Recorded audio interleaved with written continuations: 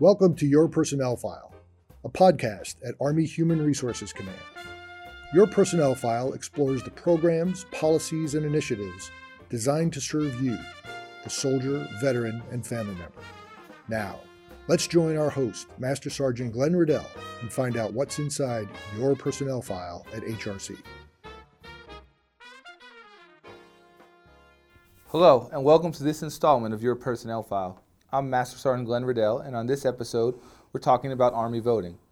The 2022 United States elections will be held on November 8th, 2022.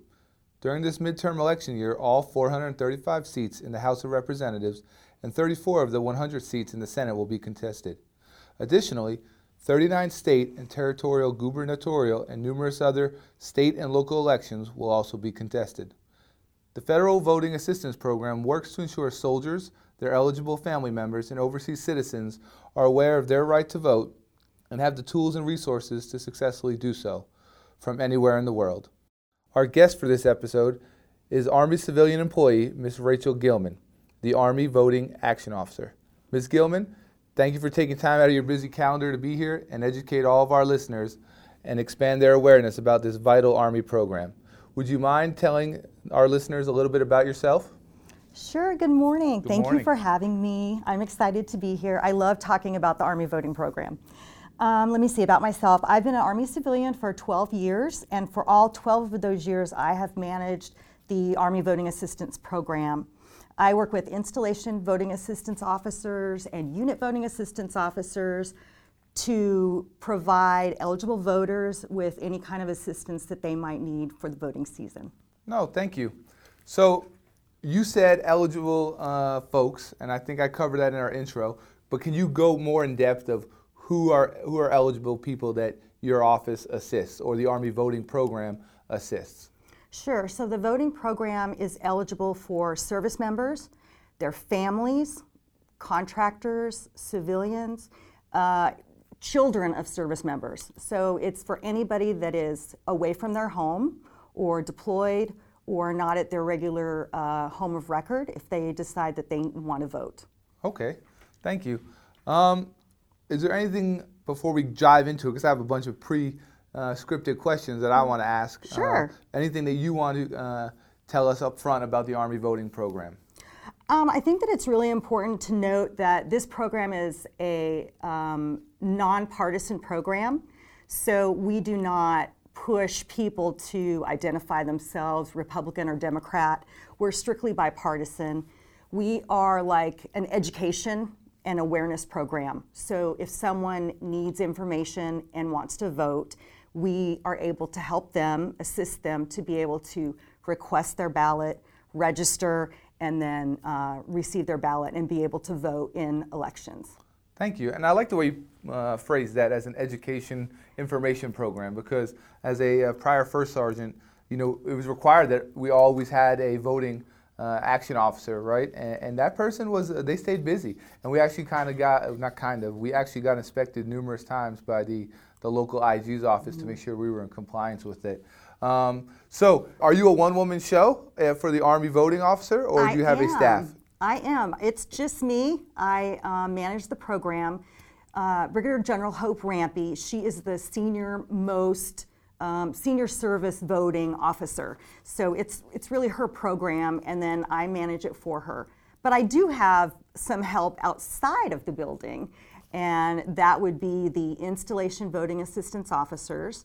They manage voting offices on almost all of the military installations worldwide.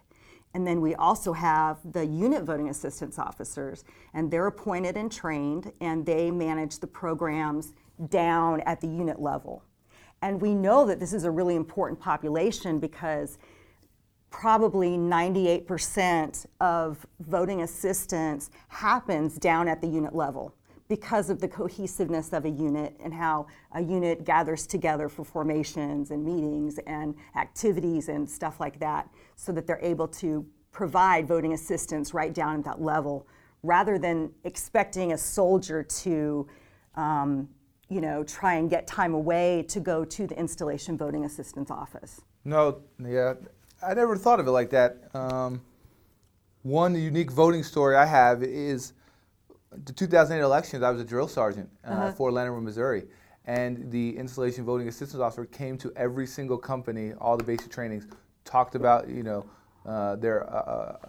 program and what they could provide to the soldiers, and at the same time, a couple days later, the senior mission commander said, "Hey, drill sergeants, if the soldiers want to vote, we took them on buses down to the local St. Robert balloting and let them vote." Yeah, it's really important to make sure that when they're in training, when they're away, if they're deployed, that if they do want to vote, that they still are able to cast a ballot.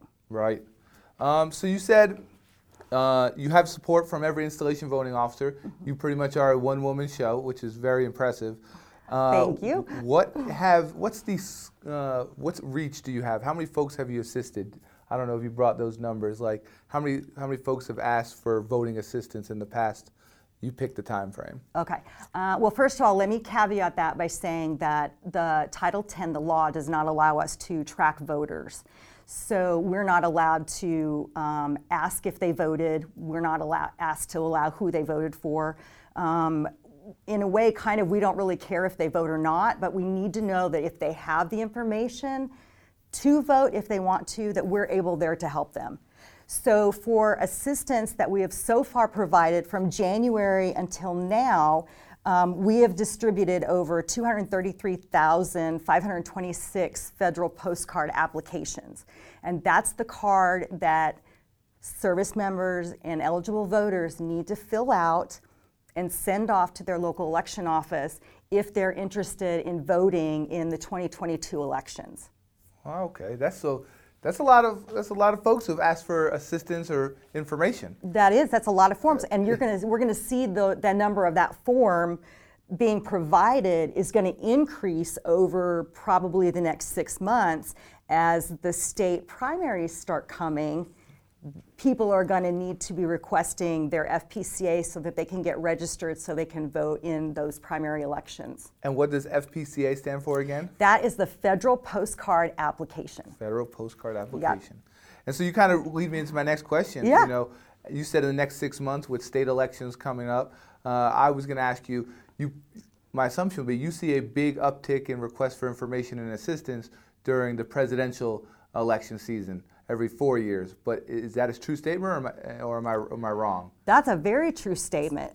This program, the Voting Assistance Program, it's a year-round program. So even if it's a non-election year, there are still elections going on. So there's still unit voting assistance officers, there's still installation voting assistance officers, but we definitely do see an uptick in midterm years like this year, and then in presidential election years. Gotcha. And you kind of, this leads right into my next one, is you talked about the voting assistance officers year-round. So where are they? Where would I find a voting assistance officer? We say the installation, right? And you said every unit. So what, at every echelon is a question, and then what type of training, you mentioned it earlier, like what type of training do they receive? And then what are their roles and responsibilities, and how do you help in all of that? So wow, that's a loaded question. Let's see. Okay, so first off, the program is a commander's program. So commanders should be appointing unit voting assistance officers at every unit, at every level, all the way down to the company. So for example, there's a requirement that there needs to be one unit voting assistance officer for the first 25 service members in that unit. And then for an additional 75 service members, you need to have another UVAO. So it's not like if you have, say for example, some companies, they have, 200 people in them, you don't have just one person. So they're appointed at levels according to whatever the population is.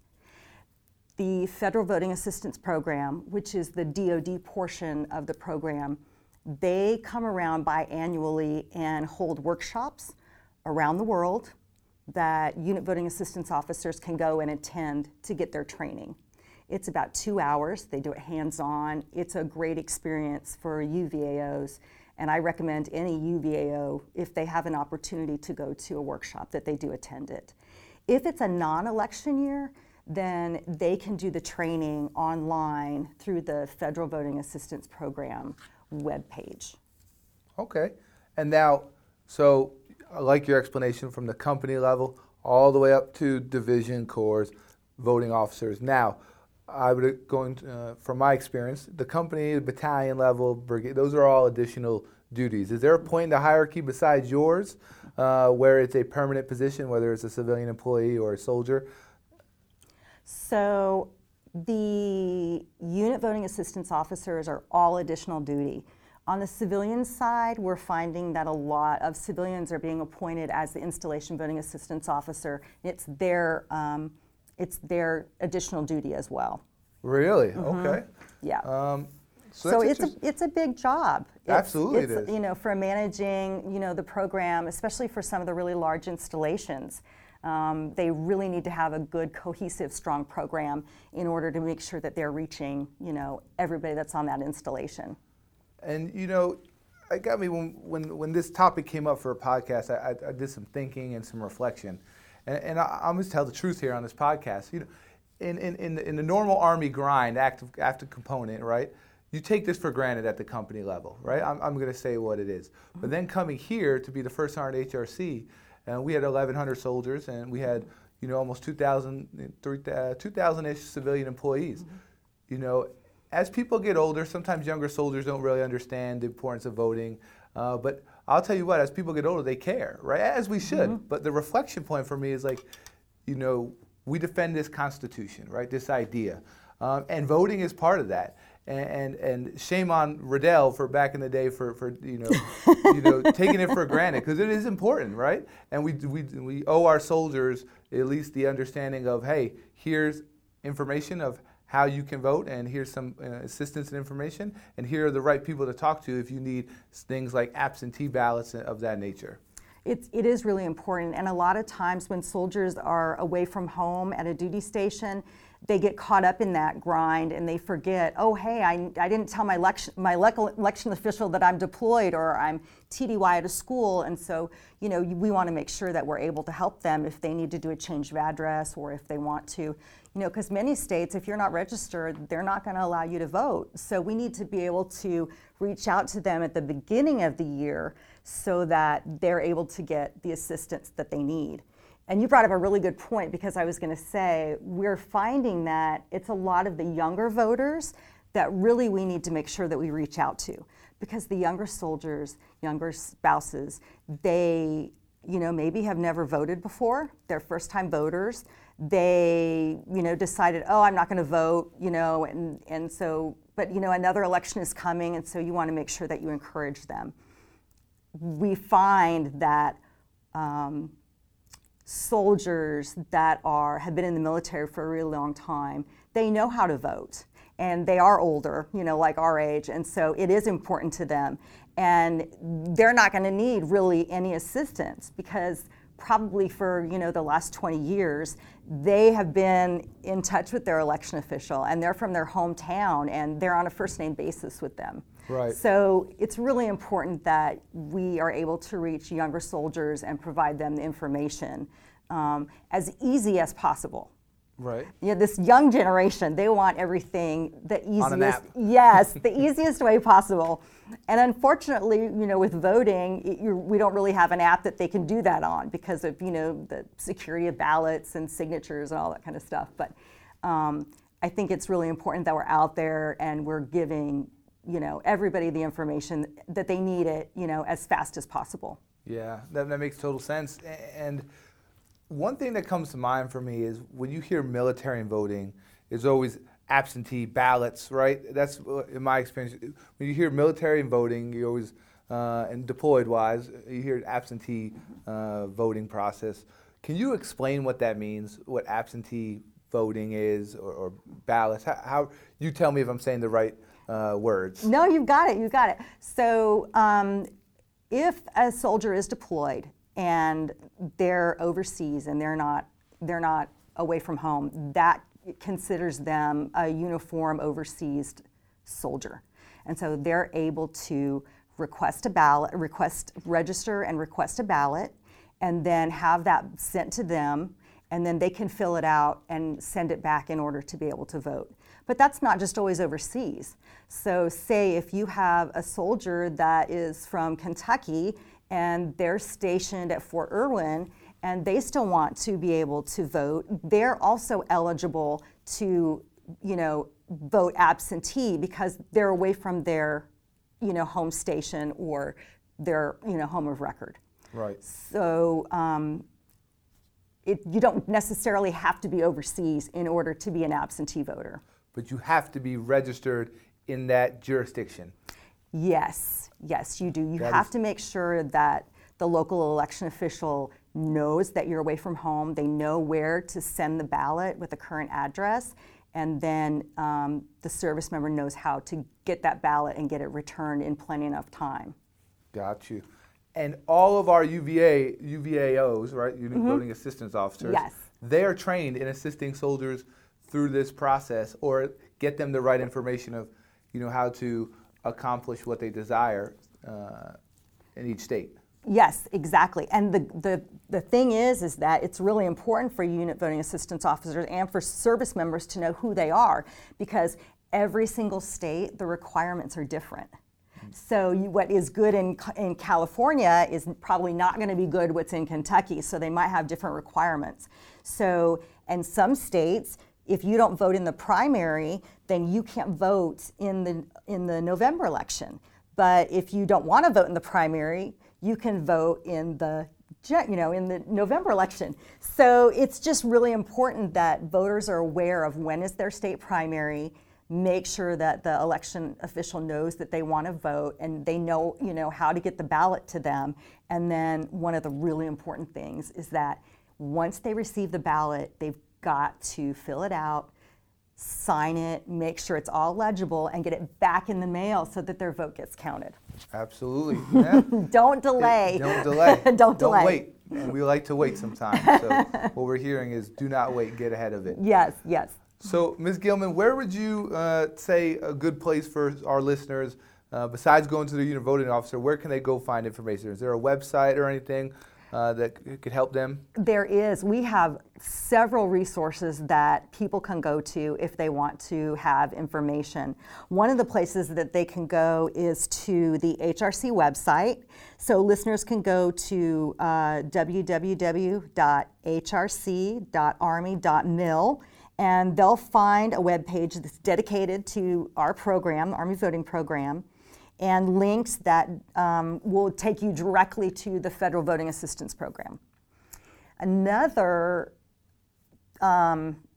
great place that they can go to get information is the Federal Voting Assistance Program website. There is everything that a voter would need to know in order to be able to request, register, and get your ballot. They actually have this really cool feature. It's a voting wizard. And so once the voter logs in, they just click on their state. And then the website pulls up all of that state relevant information, all the dates, all the requirements, and then they can just fill the form out, print it out, sign it, and then send it back. So it's a great way it's like one-stop shop. Yeah, it sounds And we've done this, we've tested it out, and it literally is like less than 5 minutes in order for, someone to go in there and register and be able to, get their, information back to their election official. No, that's good information. So I'm going to give a shameless plug here for you. I'm going to tell all these commanders and first sergeants out there, and battalion, squadron CSMs, and battalion commanders out there, appoint the right person. Don't look at it as just next person up, put a name on a memo and sign it. Get them trained, explain the importance to them, put the right person in the position, and let that unit voting assistance officer run and put the information out across their organizations. Exactly. And if I was a commander, I would appoint somebody that was eager and wanted to do the work, because it's really important. And it's important, you don't want for soldiers coming to you and saying, hey, I didn't get a chance to vote. I didn't know who the voting person was. And the beautiful thing about that, for commanders being able to appoint who they want, there's no grade and rank requirements. So they can appoint whoever they want. I mean, obviously, we would say, pick somebody that can handle that level of responsibility. But, not having a grade and rank requirement really adds, more flexibility to commanders for who they decide that they want to, appoint. That's a great point. You know, that you could pick who you want. There's no constraints from the Army on this one. Yeah, and we have some great, voting assistance officers that are out there, Absolutely. Well, ma'am, I want to give you the opportunity to, whatever you want to say, to kind of close us out. Any other information that's... are we done? Really? I think we're done. Oh my gosh, that went by really fast. It goes by fast when we're engaged and it's good information. I love voting and I love my program, and I will, shameless plug for me, I will go anywhere to talk about voting. If I can talk about my program, I will. So I think the last thing that I want for everyone to remember is that if you're a service member and you're geographically distant from where you're registered to vote, please exercise your right to vote. It's a right and it's a privilege, and you defend that right. So I encourage everybody, reach out to me if you have questions or need information, and just look for your state deadlines and don't delay, don't wait. Absolutely. Well, Rachel, thank you so much for taking time out of your extremely busy day. Obviously, you're a one-woman show, and to educate our listeners about the Army Voting Assistance Program, its importance to all of our soldiers, families, and other eligible voters. If our listeners out there have any additional questions, you can go to www.hrc.mil or call 1-888-ARMY-HRC. That's 1-888-276-9472. If you like this podcast, please follow us on Delta Victor India Delta Sierra, iTunes, Spotify, etc. I'm Master Sergeant Glenn Riddell, and I hope you come back for our next episode of the HRC Personnel File. Your Personnel File is a monthly podcast brought to you by the Army Human Resources Command Public Affairs Office located at Fort Knox. Today's podcast was written and produced by Bill Costello, with support by the Human Resources Command Public Affairs team. Visual imagery is courtesy of Staff Sergeant Benjamin Shaw. Our audio technician was Mr. Hyung Go, and our host was Master Sergeant Glenn Riddell.